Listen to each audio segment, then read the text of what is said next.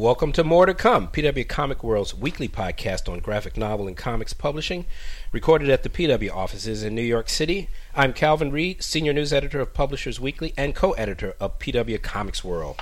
Check us out at publishersweekly.com/comics. And I'm Heidi MacDonald. I am also co-editor of PW Comics World, as well as the graphic novels review editor for Publishers Weekly, and the editor-in-chief of The Beat at comicsbeat.com. And I'm Kate Fitzsimmons. I'm the podcast producer. And don't forget, you can subscribe to More to Come on iTunes, and we're on social media at facebook.com/PWComicsWorld, and on Twitter, we're at PWComicsWorld. This week on More to Come, Alan Moore, the last interview, and a few comments from us. The Angoulême Festival in France is coming up.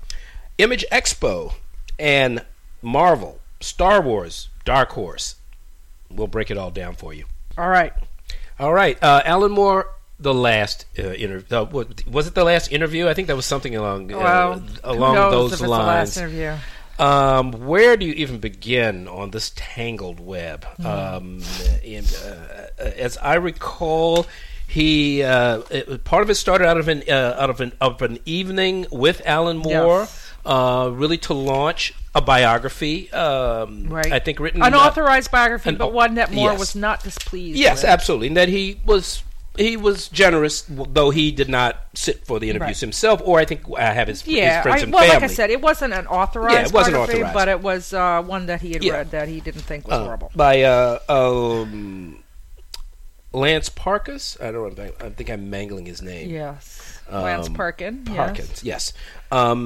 And I believe the book is called Magic Words. Apparently,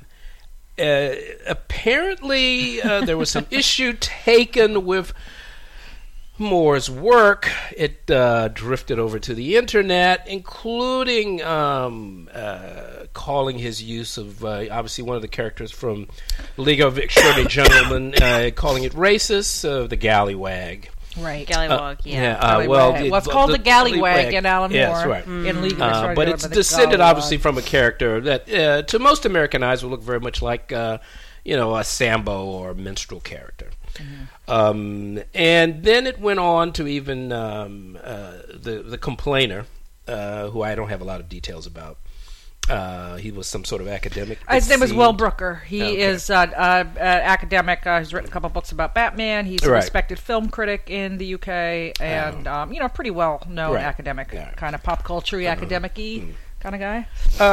And he sort of had a full-out attack on. Why is he using or quote unquote attempting to reclaim? Why is a white dude attempting to reclaim a black character of dubious origins? Well, and to be fair, having seen it, it's not like when they were trying to bring back Will Eisner's The Spirit and took his minstrelly drawn black character and then kept a character with the same name and background and drew him in a normal black person way. Alan Moore's Gollywag looks like the Gollywog. And so even if he's trying to address a racially problematic thing, he's kind of still repeating the image. So I can see why people would find this problematic. It's because it still looks like that. No, it does. Yeah. Well, just for what it's worth, for those of you on the podcast, I happen to be black. I don't have much problem with Alan Moore choosing anything to try to create art out of. That said, other people may have a different idea about that. But he certainly answered in great and copious detail any concerns you might have about why he did this character. I would send you to the essay. I think just to be full disclosure here, I mean the interview was originally offered to me to run at the Beat, and I wanted to give it a little bit more context, and it had been requested that it run exactly verbatim, and I felt it was best that the interviewer, Padraig Maloid, who is a very well-known Alan Moore scholar from Ireland, I felt it was best if he just run it on his website and get all the traffic. Because, it mostly consists of Alan Moore kind of defending himself against his charges of racism and then sexism, talking about a lot of people say there's a lot of rape in his work. Yes. Well, I mean, there is. Right. But, to be fair, I will say on this one thing, he also points out there's also an awful lot of sex-positive consensual sex in his books as well, with Lost Girls. And I don't think it's like, I mean, when you say there's a lot of the good stuff, there's also a lot of the bad stuff. But, I mean, which are we supposed to... Well, and I think he makes a good point too. Prevalent in terms of what? Yeah. In terms of his own work, in terms of how much sexual assault is approached in other areas of the contemporary culture. Well, I mean, okay, I actually find it kind of basically a smear campaign against Alan Moore. I would disagree.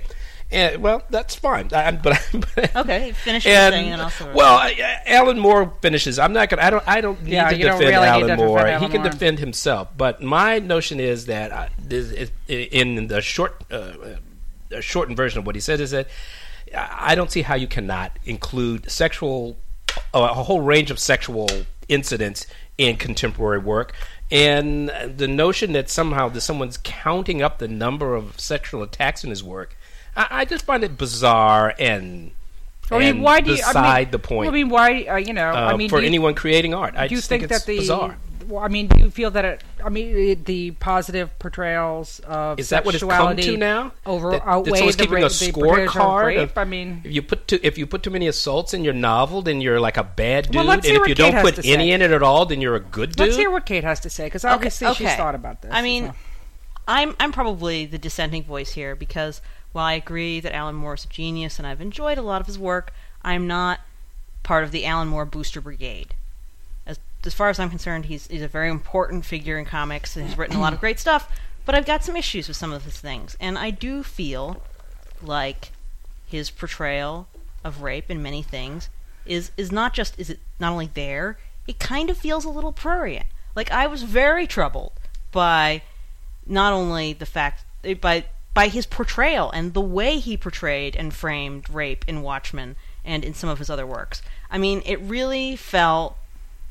It just felt gratuitous There's at times. There's a right way to portray rape? Yes! I mean, I disagree with that. I don't really think there is a right way to display rape. I mean, and I think to a certain... Now, I think you can object to anybody's portrayal, but the notion that there's some approved method of representation flies in the face of all art, in my view. Can I finish what I'm saying? Yeah, sure. Let Kate have her point. I'm not saying that there's like one approved way. You just did say that. No, I said there's a. I mean, when you say there's a right way, that doesn't mean there's only one right way that anyone can ever do it. But I don't think it's wrong to say that you can read something and be troubled by it. And that's not what you said. No. Okay, what I meant is that. You objected to the fact that I even thought there was a wrong way to portray it. And so I do. I mean, I think that you can portray things in a way that comes off as problematic, and that is, you kind of, it felt a little skeevy reading it. You're saying you personally had a personal... Well, no. You were personally offended by a work, but you're projecting this to mean that there's some absolute standard for judging? Whether a portrayal is appropriate or not? Well, I'm not saying that someone should have a law that says no one shall do it. Well, I agree with that. I think you should. Everyone can have their own artistic judgments, but that doesn't mean that you can't say, I think this is problematic. Well, nobody's saying you can't do that. Can I jump in here for just a minute? Because I think that we're really, I'm not talking about censorship. Right. No, you're not. I'm talking about. It's clear, and I think what you're saying is very clear that in the works of Alan Moore, there's definitely some prominent rapes are definitely part of some of his work. I mean, Evie is threatened sexually in V for Vendetta, although, The Watchmen is definitely one, and I think it was very ambiguous how it was compared. I guess I'm not saying. I think Kate has every right to be. I feel like I spent more time yelling at Calvin. I think we are too. Than I did actually discussing the work. Stuff up here. But you know what? Let me just. Nobody's saying that she can't object personally to the work. Calvin, let me finish my thought, okay? Because what I was I'd be more interested in finding from Kate. I mean, it's whatever. I mean, I think you can be disturbed by that. I mean, I think, yes, of course. But Calvin, what I want to say is that I do think Alan Moore has also portrayed female sexuality very positively. Okay, and have you read Lost Girls?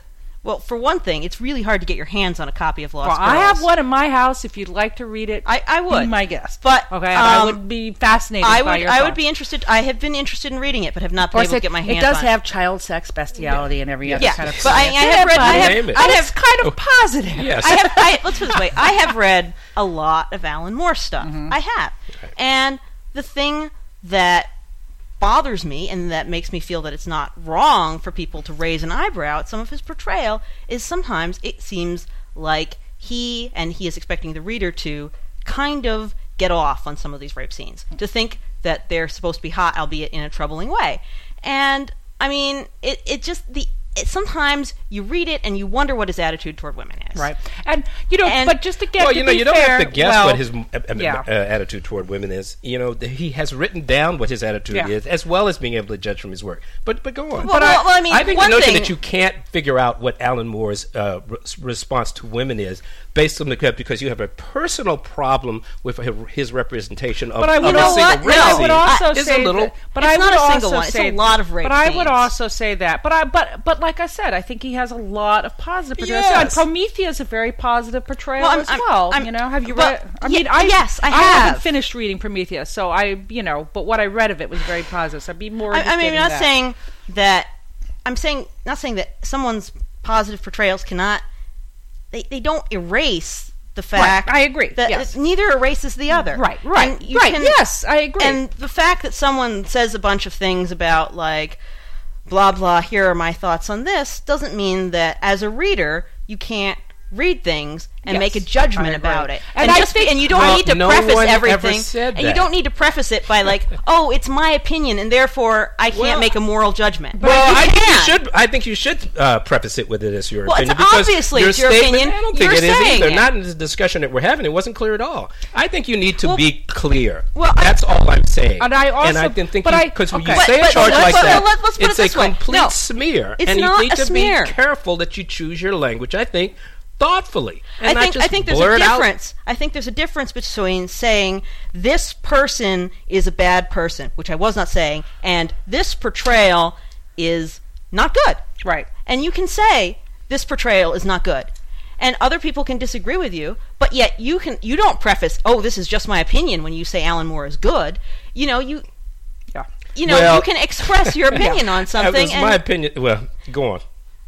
I mean, I don't think I should, or anyone should need to to bring out a whole raft of credentials and apologies in order to judge the great Alan Moore. I agree with that. We're all held accountable for what we say and what we think we mean. But you know what? I think we're really, really, really, really, really getting off on some kind of personal tangent here, and I think it would be. You know what? Let me bring this back to what the original spark that set off this conflagration. But everything that has to do with Alan Moore is sparks of conflagration. I'm part of some message board. Yes, fans and detractors. But I'm just saying, I think not Alan Moore, everything he does is soaked in rape culture. I think that's very unfair. I think it's totally unfair. I think it's unfair to say that's all he does and that's everything he does. That's not true. Well, the notion that he's a racist, I think, is completely ridiculous. But let's just say I don't think the Gallywag was his finest creation either. Well, no, it wasn't, and for him to sort of think that somehow or other people were going to ignore the visual impact of that is a little bit naive, even though he brings all of the scholarship to the derivation of the character and all of that. But obviously, it's understandable. I mean, somebody sees that, they see Sambo. Yeah, at least Americans. Absolutely, the British may see something England, else. They have a very different, attitude towards a lot of the history, and they have very different history. Yeah, and I will say this: that I've found outside of the U.S. and particularly in continental Europe, not Britain, in France and the like. These kinds of Sambo figures seem to continually still be very popular, and I think they still turn up in advertising. Yeah, well, look at Mamen Pekin from Mexico. Yeah, which is still a beloved character. Exactly. So, but this is the world we lived in. We live now in a world of competing representations. I mean, yes, these things are upsetting. They're not going away, really. They disappear from mainstream culture to some extent. But they're constantly resurfacing through the collective id of art. They will never leave. Yeah, we haven't even gotten to the controversial part of the interview yet. Wait, that wasn't the controversial part of the interview? No, it wasn't really. No, it was. Oh, it was the part where he didn't like superheroes. No, that wasn't even it either. I would think it was the part, just to, again, kids, remember on the podcast, sometimes I say things I would never put in writing. I think when I received this interview in my inbox and was lying in bed reading it before I went to sleep, and I turned to my husband and said, and now for the herpes-like persistence of Grant Morrison. Was that really? I mean, I suppose that was the most controversial part. It was certainly one of the funnier parts of it. That goes on for like 5,000 words. See, I don't think that's controversial. I think that's just beautiful comic slap fighting. Well, he issues a number of backhands to a number of personalities during the whole thing. It's beautiful. And he does it quite well. Alan Moore certainly is, thin-skinned, and he's earned his right to be thin-skinned. At the end of the interview, he says he's retiring from public life, and he's not going to leave his cave mansion anymore. I think he's kind of retired before, hasn't he? Yeah. I think it would probably be more productive for him to retire from the internet. Yes. But he's not on the internet. But he doesn't, he doesn't. He's people have to kind of bring him up to date, as he says himself. Well, a lot of people did bring him up to run date to him on this. with what's going on. They can't wait to tell him what somebody said about him. It's like tattling to the teacher. Yes. Like if the man wishes to not Google himself, I don't know that we should Google him for him. Right. Can you imagine if Alan Moore was on Twitter? Oh my God! Crap. I sort of feel like there should be a fake Twitter for him. Well, there is. Have a million followers. Well, speaking anyway, Alan Moore. We've talked about him dozens of times here before. He seems to and we didn't even talk about the films. Yeah, we didn't. We didn't even talk about that. Right. But he pops up every month or so here and always raises temperatures and thoughts because he is a magician. He has the magical power to confuse everyone. I feel like good description. All I can say is I will believe it when I see it when it comes to Alan Moore retiring for public life because Alan Moore cannot allow anyone to have the last word. Right. He's incapable of allowing other people to have the last word. He may get in his last word 2 or 3 years later. Yeah. But there you go. But he will, as see his many humorous imprecations toward Morrison. And could we just inject really quickly his comment about superhero genre? Yeah, let's talk about it. Oh, sure, yeah. If I may say so. Look, this is a great genre, kind of made, certainly in this country, it has pretty much created this industry. But, really, is he that far wrong? Is he? I'm not sure his take on the genre is. I think the reason why people, when he says that superheroes are for baby men and retarded people who live in their father's cellar, I think the reason why people get more upset about it is because he admits he hasn't read any comics in the last 20 years.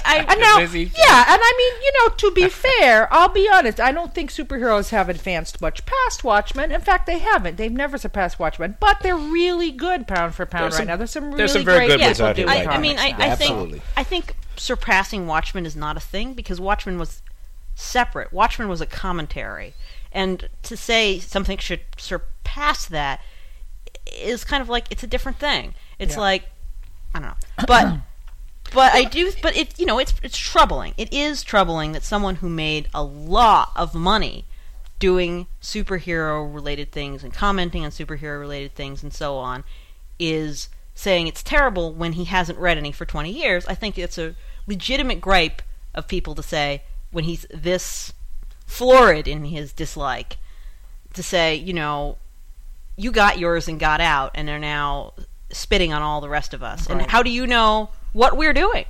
Because you've never read it. Right.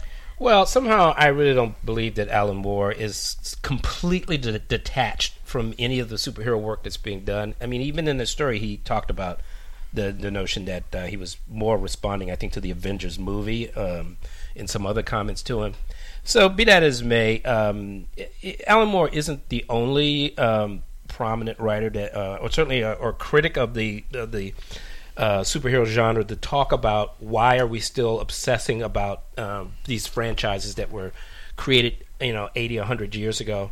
No. He's not the only one to sort of wonder when is this industry going to move on to new. Yeah. And in fact, one of the great things about the moment we're in now is in fact that the superhero genre does not dominate completely in the way that it used to. Yeah. I think that there's a difference between, saying that the superhero genre is not and should not be the be-all, end-all of comics, and, the over-the-top unloading that he did, which is fine. He can have his opinion. That's cool. Certainly can. Feel free, Alan Moore. But, I think superhero comics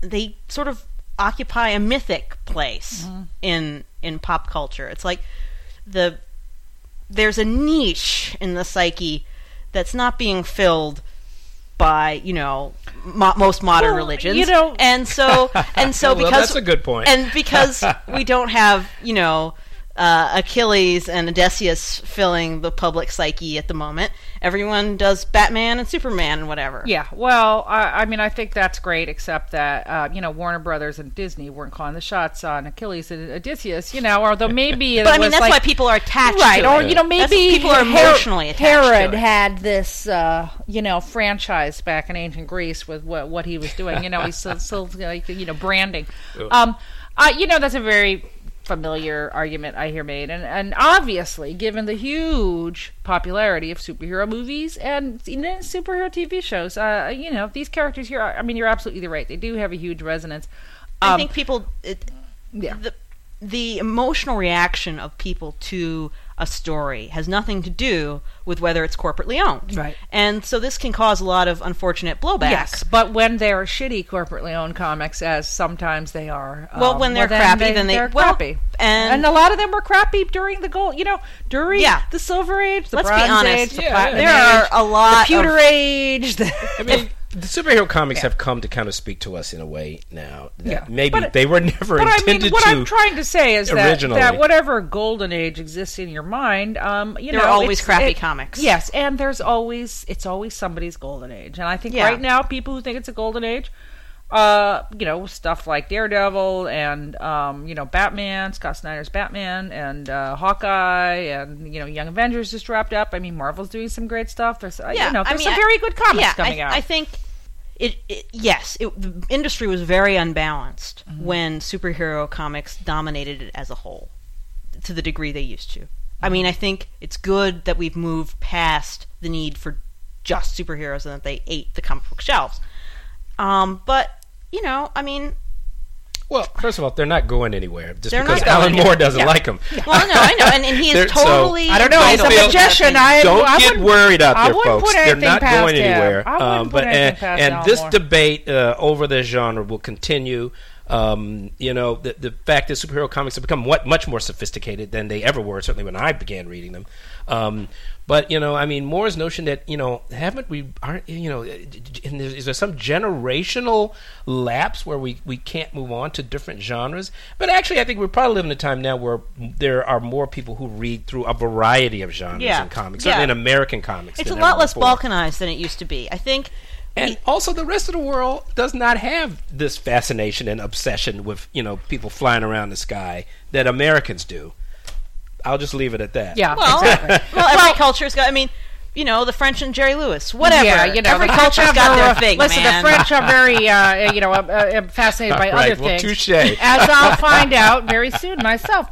Speaking of Alan Moore, even though he says he's withdrawing from public life, he may be forced to take the public stage in a bigger way than ever because he's one of the finalists for the Grand Prix Award of Angoulême Comics Festival, which kicks off next week, and I, for the first time, will be there. Yeah. So it's very excited. I think we've mentioned this before, awesome. But now I'm actually, making meetings and lunches, and I have my dining guide with where the best goat cheese is. So very excited. But anyway, one of the signature events of the Angoulême Festival International du Bande Dessinée is that they give out awards to a lot of comics. And there's been a lot of talk that the awards are getting a more populist. For instance, The Walking Dead was nominated for an award, which is a shocker.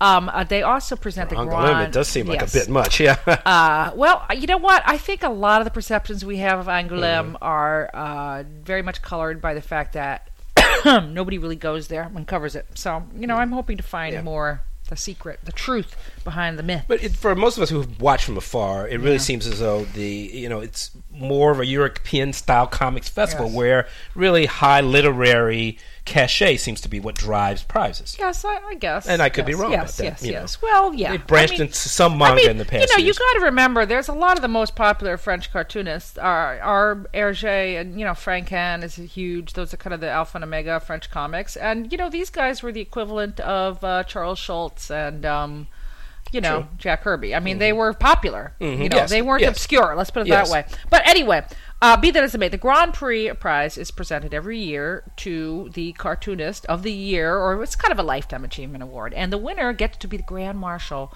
of the following year's festival.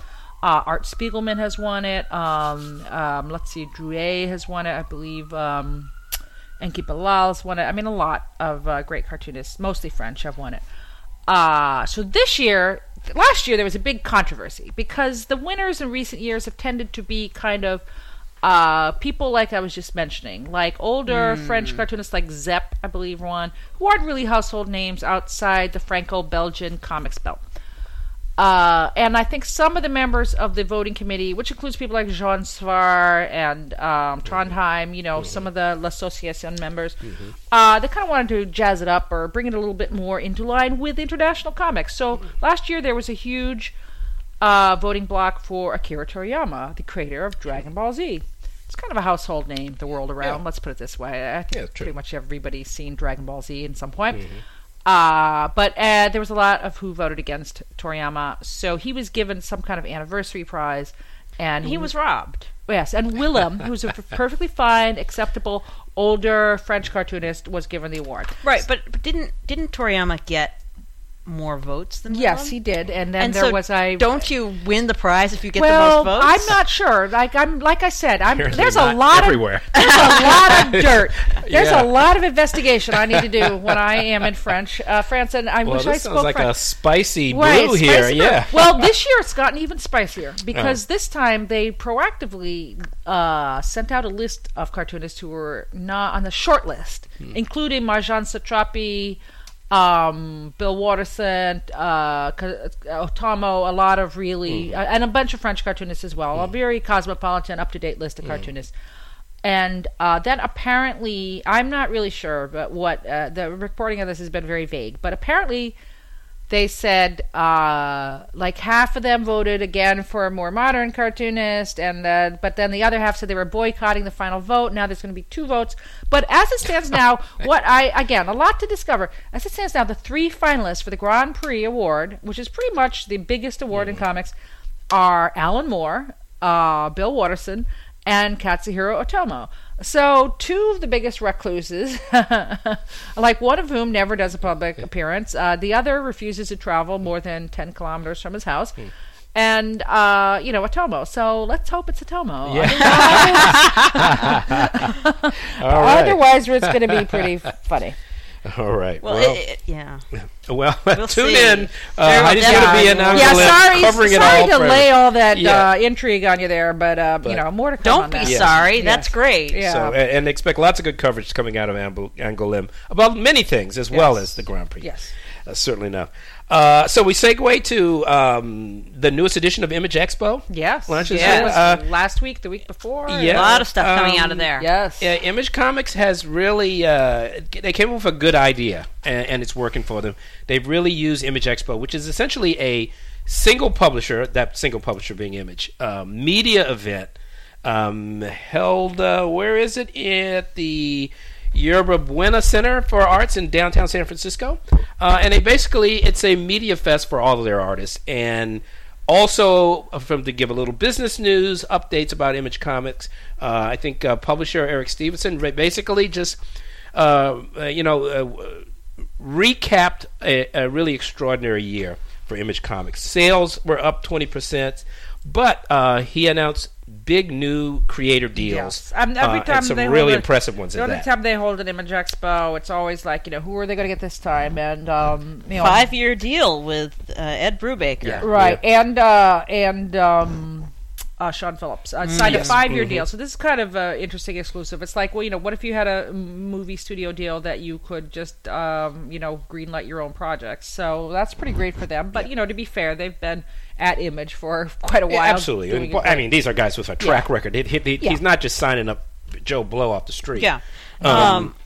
And then there's also now deals with Bill Willingham and Scott Snyder. Scott Snyder, yeah. So that was kind of like a big. That was sort of the big get, I think, this time in Scott Snyder. But Scott Snyder has done a book with Image before. Well, I mean, but he's had such success with DC and the Batman franchise that he's starting to associate with that now. Yes. So to see him actually doing a project specifically for Image is pretty impressive. Well, I still think that Willingham's a bigger get. I think you're right, Snyder, and I think you're absolutely right. Yeah, not only that, but he's a little, I think, better pitched at the Image crowd. But we'll see. We'll see how their comics do.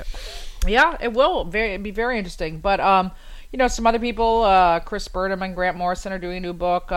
Kieran Gillen and Jamie McKelvey are doing a new book. Ooh, that's a nice team. I like that team. Is since the last time they were there starving to death, and now they are, Return of the Conquering Heroes. Yeah, Kelly Sue DeConnick has a new book called Bitch Planet.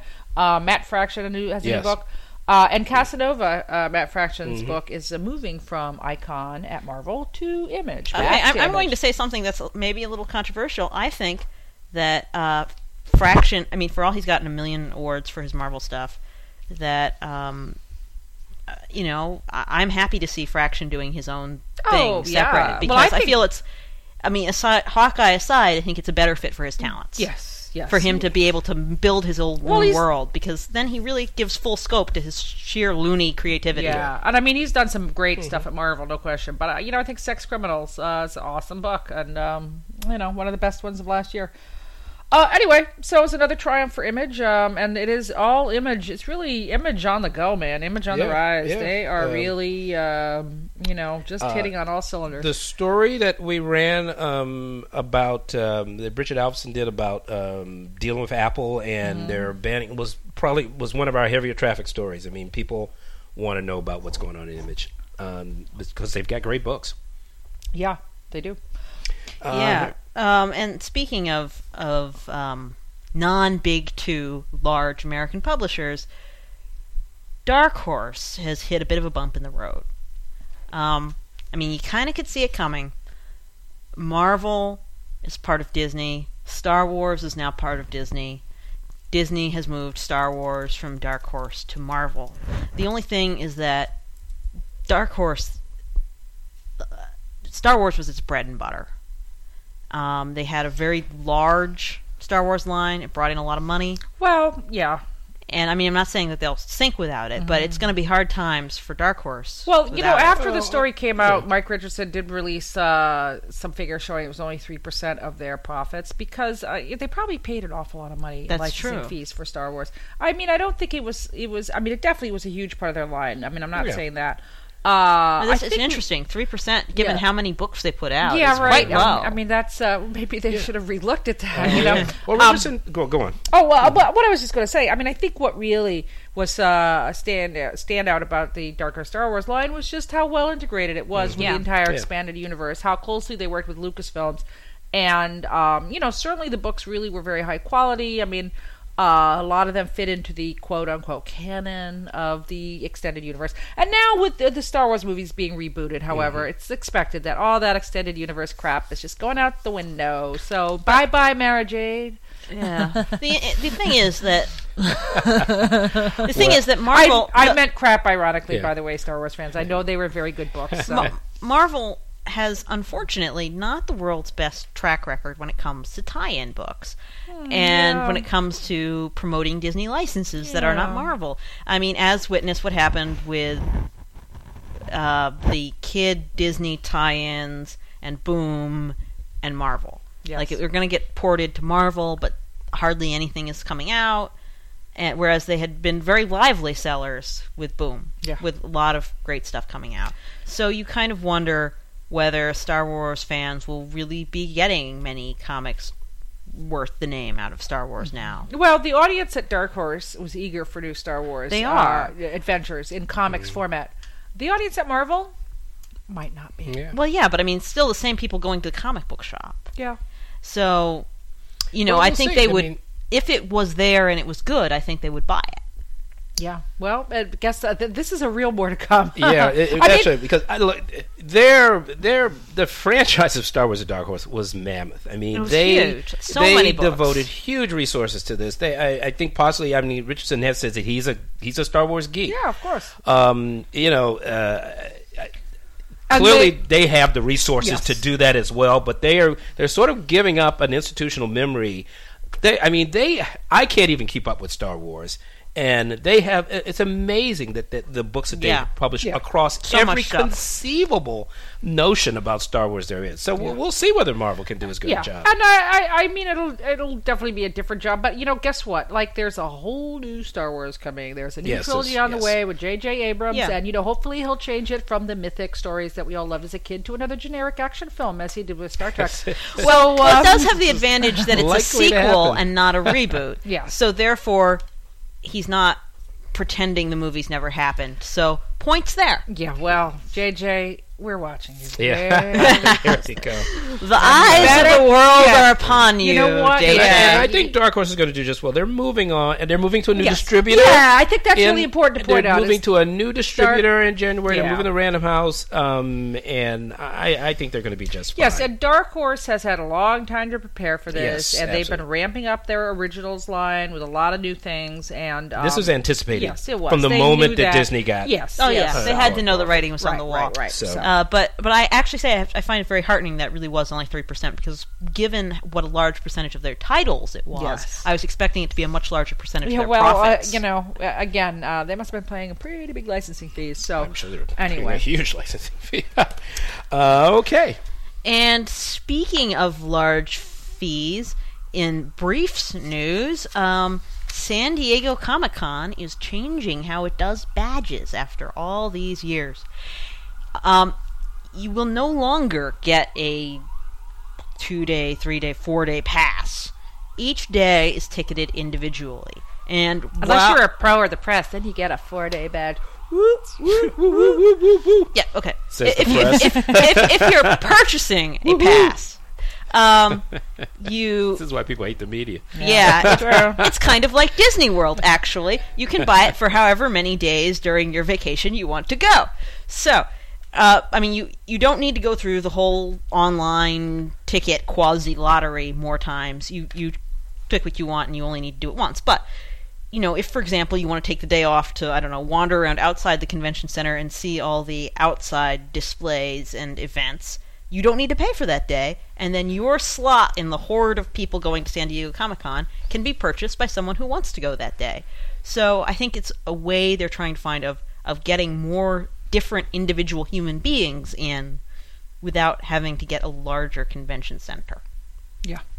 Actually, I quite approve of it. Yeah, I think it's a good something idea. New York Comic Con did, and so it's kind of the way things are Well, going. no, that's not what New York Comic Con did. Yeah, they sold more individual badges for each day. Well, they But did sell still- more right, individual right, badges, but they right. didn't go They to still full had- on right, only individual Right. But badges. they did kind of start this idea of let's make fewer 4-day badges and more individual days, which San Diego has really expanded upon. Yeah. San Diego's just taking it to the next level. Yeah, and obviously they're at a crisis here. I mean, people want tickets, and there's just no way to get any more people into that hall. So Yeah. this makes sense. It's the fairest way to do it, and hopefully it will allow a few more people to get inside. Yeah, and I think even if there aren't Besides the any media. more people in the building at a time, Yeah. having fresh wallets in there certainly Exactly. can't That could hurt. Yeah, that's another good point. Another good point. Okay. Also, in the line of giving fans what they want, DC has announced that for the first time since the New 52, Wally West and Ted Kord now officially exist. That's right, you guys. They exist again. As someone commented, Booster Gold will be very happy about this. Both characters were written out of the history of the rebooted DC universe and had their devoted fans. And now both of them will be coming back in the near future. And Thank God, the long national nightmare. Yes, exactly. Well, but they were very, very popular characters who got canceled in favor of less popular characters. But you know what? That's just the nature of the beast. I mean, no, but I mean, it just meant that it's a smart move to bring them back. There's no reason not to have them there. Okay.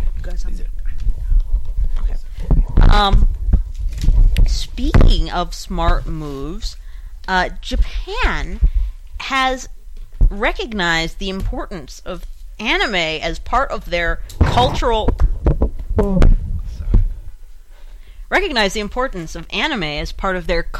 soft power. So, in order to promote and encourage this, they have started their own Asia-wide television channel, the Japan Channel, which will fund new anime and bring them to the region in order to increase people's love of Japan and hopefully get them to vacation there, or maybe make treaties with Japan. well, this Prime Minister's been doing this for a while, hasn't he? Well, he's now starting a television channel. Yeah, so that's a whole new he had. He was speaking of manga at one point, if it wasn't. He had spoken about the importance of manga, and the Japanese government had in fact sponsored a teeny little booth at New York Comic Con, basically saying, "Do you like manga? Maybe you would like to come to Japan." But this is taking it to a whole new level, creating a whole television channel, funding manga, funding anime. We shall see. It has not come to the United States yet, but it may yet. Calvin, there is a comics event you want to talk about. And just briefly, a new exhibition has opened at the Rutgers Camden Gallery in Camden, New Jersey. It's called Compulsive Stories, Narratives That Must Be Told, curated by an independent curator and artist, Cheryl Harper. It really brings together 15 artists. 10 of them are comics artists and include names like Peter Cooper, Justin Green, John Backdurf, Sandy Jimenez from World War III, in addition to other kinds of artists. And it's really a story kind of about artists that have very compelling narratives, some of them really neurotically driven, but have chosen, among other things, to use comics as a vehicle to tell them. But in conjunction with the exhibition, there's also going to be quite a bit of programming. So if you're interested and you can figure out how to get to the Rutgers Camden Gallery in New Jersey, go for it. On Wednesday, January 29th, the fabulous Chris Ware will be giving a presentation at 7:30 p.m. free to the public. The other artists will also be at the reception. And then on April 4th, there's going to be a panel discussion that includes David Small, the author of Stitches. Peter Cooper will be there, as well as some other galleries, other artists comics artists that are in the show. So worth checking out. Compulsive Narratives at the Rutgers Camden Gallery. And in final news, space opera is making a big entrance into the comics world with two major licenses that I would not have expected to come out this way. Dynamite is bringing back Flash Gordon, and they're not just bringing it back with some generic writer you've never heard of. They're having Jeff Parker write it. So, keep your eyes peeled. And in a license that I would not have expected, because it's been, 20, 30 years since he started the series and never bothered to comicize it, David Weber's long-running space opera, Honor Harrington, is coming to comics. Now, I guess this is just proof of the growth of comic adaptations from Top Cow. And it's going to be written by Top Cow president Matt Hawkins. Yep. So the band's flagship, giant ships exploding in mid-space epic shall come to a comic store near you. And with Flash Gordon there, you've got the old, space the adventurer, old space the old opera, space cowboy, and the new space opera coming up. Yeah. So there's something for everyone, and no doubt there's a few space operas in between. Well, Saga, it just made them realize there was a market. There you go. So, All right. Well, that wraps it up for this week. For today, but there's always more to come. More to come.